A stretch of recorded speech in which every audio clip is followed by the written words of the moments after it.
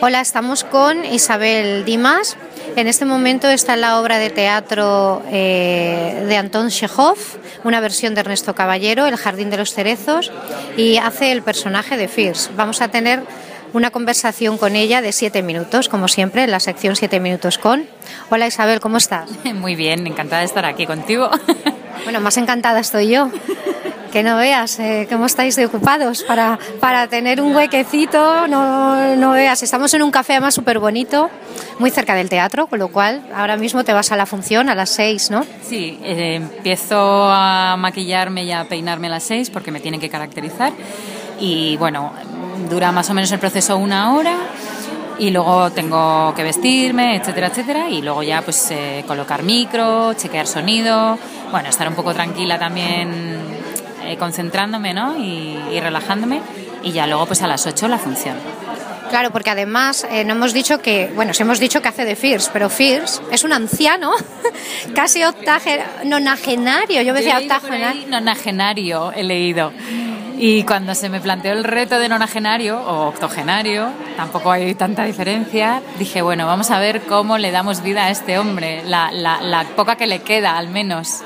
Bueno, lo interesante de la obra es que, claro, se estrenó la primera vez en Moscú, creo que a principios del siglo XX, que ya ha llovido, pero Ernesto Caballero, que por cierto no es la primera vez que trabajas con él, porque ya hiciste Un bar bajo la arena en el María Guerrero, una obra muy interesante, pero bueno, nos ocupa el cerezo ahora.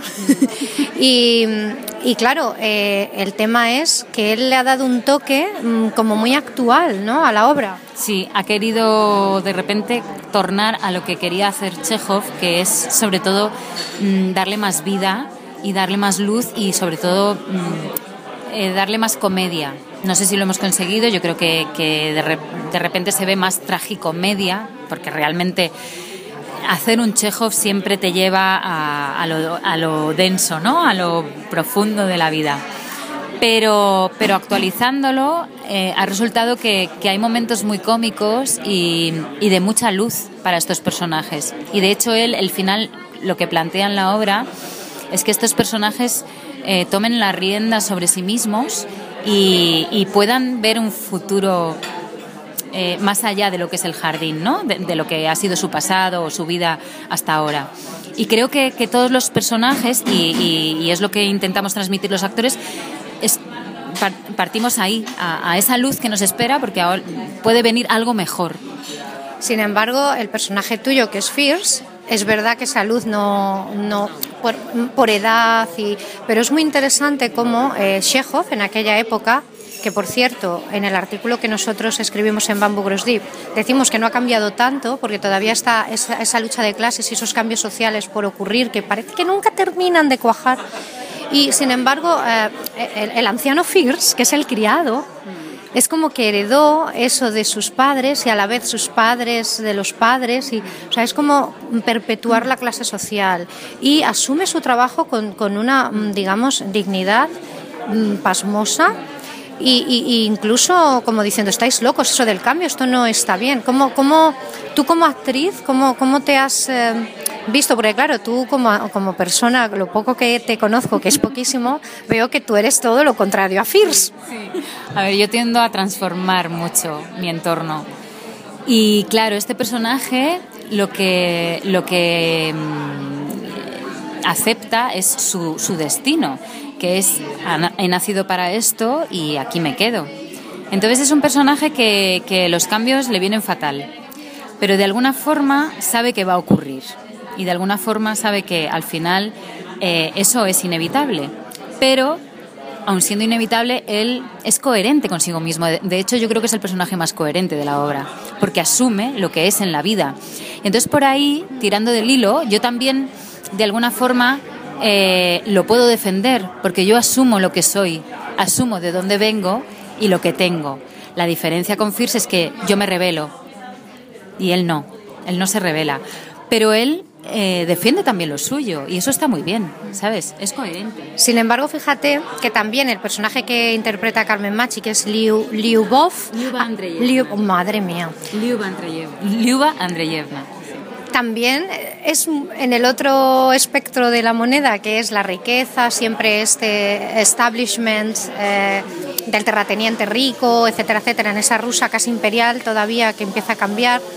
Y ella también es un poco fierce, asume, no pisa suelo y sigue pensando que están en aquellas glorias, en aquellos cerezos florecientes donde nada escasea cuando no tiene dinero, ¿no? Es que de hecho yo creo que el personaje de Liuba es un personaje muy emocional y se rige por lo emocional y por el corazón. Y no le importa malgastar el dinero, porque para ella lo primero son las personas.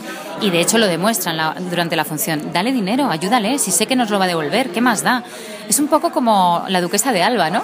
Que hacía un poco de su vida o sea, le daba igual y bueno, le ha tocado eso, le ha tocado ser rica por familia, por tradición, pero en realidad se lo pasa todo por aquí.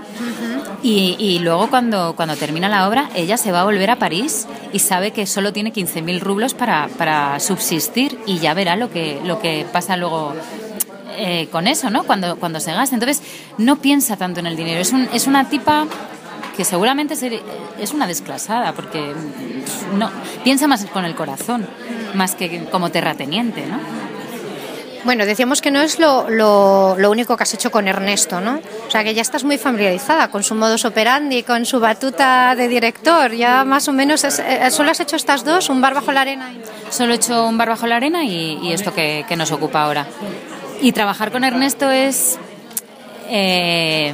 muy placentero, porque él te invita a que juegues, a que te lances a la piscina.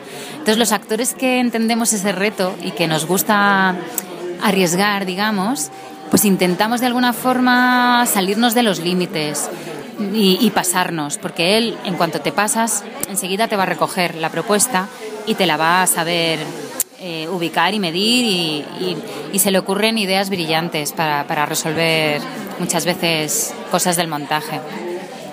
Bueno, no te queda mucho ya por hacer. Yo te he investigado un poco y la verdad es que, bueno, cantas, también has hecho musical, bailas, etcétera.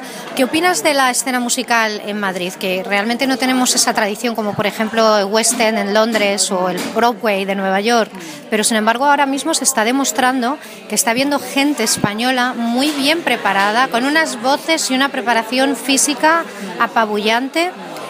¿Qué opinión a ti personalmente te merece y cómo te sientes haciendo musicales? A ver, he hecho musicales, pero he hecho poquitos, la verdad, pero tengo muchos compañeros de musicales y creo que cada vez la gente está más preparada. Esto que hace años decíamos que adolecemos de...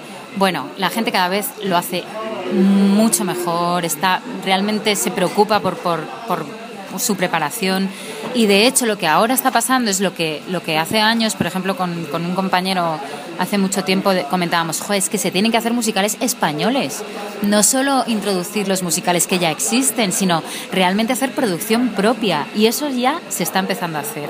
Sí. Y eso es lo maravilloso, que abramos mercado con nuestra propia producción. Sí. ¿Te refieres, por ejemplo, cómo fue lo de Ayume Colé o cómo es la de Mecano? Por ejemplo, mira, actualmente 33 el musical, por ejemplo, ¿no? O un infantil que había girando hasta hace poco, que supongo que seguirán, no lo sé, el Mago de Oz. Bueno, pues esto no es que lo hayan trasladado sino que han hecho, claro, han hecho sus canciones originales, su libreto, quiero decir que es producción autóctona, digamos, ¿no? Entonces esto es maravilloso porque ves que el mercado crece y que bueno, que por fin hay un reconocimiento también, que el actor puede hacer muchas más cosas y no limitarse solo a soy actor de teatro, soy actor de tele, soy actor de música. No, es que estamos cada vez más preparados y entonces está muy bien que nos usen, que nos utilicen y que nos aprovechen en todo lo que podemos ofrecer cada uno. Creo que, nos hemos pasado igual de los 7 minutos. Seguro. Madre mía, 11, pero bueno, ¿qué vamos a hacer? Es que teníamos ya ganas, la vida es así, nos hemos pasado. Bueno, pues te agradecemos muchísimo, Isabel Dimas, que hayas estado con nosotros y que nos hayas dedicado 11 minutos al final. El 11 es mi número. Pues mira, eso es que te va a traer suerte para tu siguiente proyecto. Next. Muchas gracias. A vosotros, a ti, sobre todo por brindarme la oportunidad y nada, y un saludo para todos.